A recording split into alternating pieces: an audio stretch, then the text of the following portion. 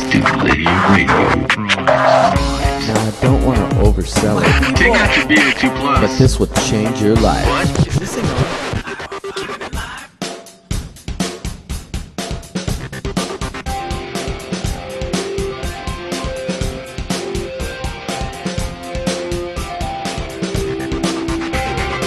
My people, welcome, Stulinium Radio, Jonathan Stewart.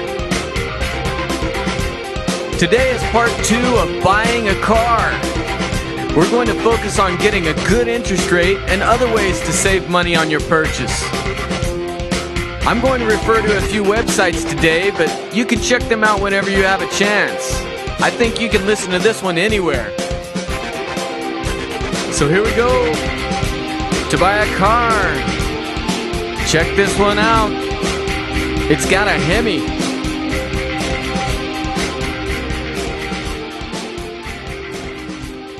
Last time I said that there are 3 important questions we need to answer when buying a car, and we need to keep them separate and in a logical order. Question 1, which car? Question 2, what price? And question 3, what interest rate? I spent the entire last episode on which car and which price. If you didn't listen to that episode, I recommend you check it out before continuing with this show. But before you go, I'll warn you, that episode has a little bit of farfignugan in it. Question 3, what interest rate? Now, as I said in a previous episode, I don't recommend borrowing money to buy vehicles. But I know that a lot of people do, so I'm not going to try to stand in front of that train. I'll take the financing as a given and try to make things as good as possible from that point. How do you find the right interest rate? Well, first you want to ask the salesperson if there are any promotional rates. Sometimes the manufacturers offer 2% financing or 1% financing, or sometimes even 0% financing. That's pretty cheap money, and it can make a big difference in what you pay. If there aren't any promotional rates, then check bankrate.com for the average interest rate on an auto loan. In May 2007, the national average was around 6.8% for new cars, and the best rate I see in Abilene, Texas is a little lower at 6.05%. You need to know the going rate before you buy the car. And here's a little story that will illustrate why. Not long after I completed my doctorate, I was buying a car for my wife, and we were financing part of the purchase because her old car had died before we had saved enough money to pay for the entire new car. We had picked a car and negotiated the price. I had worked on them as best I could, and it was getting late. They sent me upstairs to do the paperwork about 7 p.m. The only people left in the whole place were me, my salesman, and the guy who has to do the paperwork. He bangs on his computer for a while and then says, "Okay, Mr. Stewart, sign here, here, here, here, here, here, and here." I said, "Okay, but before I do that, what kind of interest rate are we talking about here?" So I run my finger down the page and find it. 12%. Brutal. I had spent all that time beating them down on the price, and I was a few signatures away from giving it all back and then some right there. I said, "Oh, I can't pay 12%. My bank will loan the money to me for 8%. That was the going rate at the time. "I'll go talk to them in the morning, and I'll come back and see you sometime." I started heading for the door. Wait, he said. "Let me see what I can do." I said, yes, sir, by all means, please, see what you can do." He bangs on the keyboard, the printer spits out more paperwork, and voila! The rate is now, it's a miracle, 6.75%.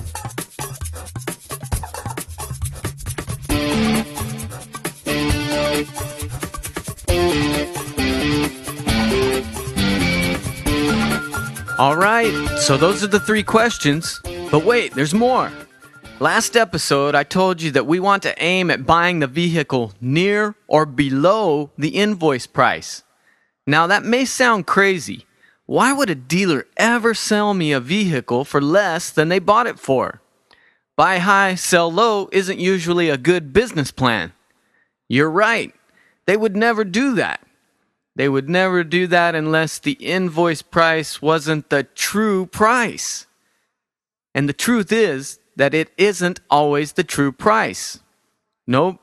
There is something known as a holdback. A holdback is a sort of bonus that the manufacturer pays the dealer for each vehicle they sell in a given month or quarter. So, assume a given vehicle has an MSRP of $20,000 and an invoice price of $18,000. If there is no dealer holdback, then the price we are trying to buy the vehicle for is $18,000, and it is unlikely that anyone would sell it to us for less than that. However, if this particular model has a dealer holdback of 3%, that means that the dealership is going to get back 3% of the MSRP for each unit that they sell. I've read that 3% is typical for U.S. manufacturers. It's different in different countries. Here, $20,000 times 3% equals $600. So the true cost of the vehicle to the dealer is the invoice price of $18,000 minus $600 or $17,400. Now that's our target.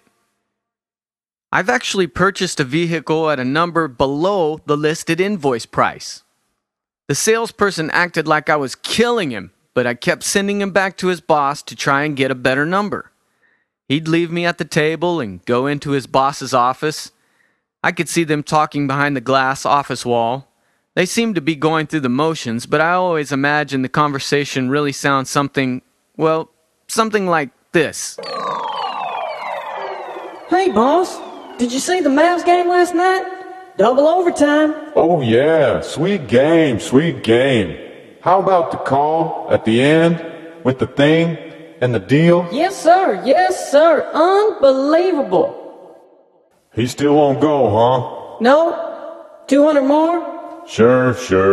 He's already into us for $30 worth of Diet Coke. Let's get him out of here. Hey, could you bring me another one of those donuts when you come back? Oh, hey, sorry, I'm back. Hey, from my attempted dream sequence. If you want to know what the holdback is for a particular type of vehicle, go to Edmunds.com and search for dealer holdback. They define the term in more detail and they list the holdback percentages for every make from Acura to Volvo. There are some other things that you can do to save money on your vehicle that I haven't had a chance to mention yet. Television ads always talk about promotional interest rates or cash back. Well, in the next episode, I'm going to help you calculate your car payment using a financial calculator or a spreadsheet. So we'll be able to determine if we should take the 2.5% interest rate or the $2,000 cash back. What they don't have time to tell you in television commercials is that most manufacturers have other rebates and incentives that may apply to you as well. I've seen things like cash back for first-time buyers and recent college graduates, and even regional rebates. These are typically funded by the manufacturer, so your salesperson is more than happy to look them up. It isn't coming out of their commission, so it's a win-win situation. If they find more incentives for you, your price is lower, and they are more likely to get the sale. So before they send you into the skunk works to do your paperwork, ask your salesperson if there are any other rebates or incentives that you might qualify for. I like to wait until the deal is basically done to ask about this. That way the salesperson is less likely to try to transfer the rebate into their pocket by charging me more on the price of the vehicle.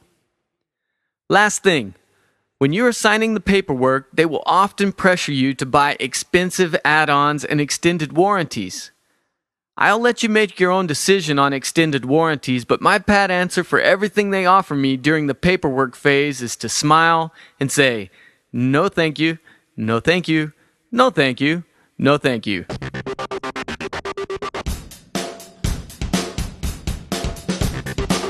Hey, that's what I have time for right now, so I'm going to call it. I hope this helps you devise a negotiation plan the next time you are in the market for a vehicle.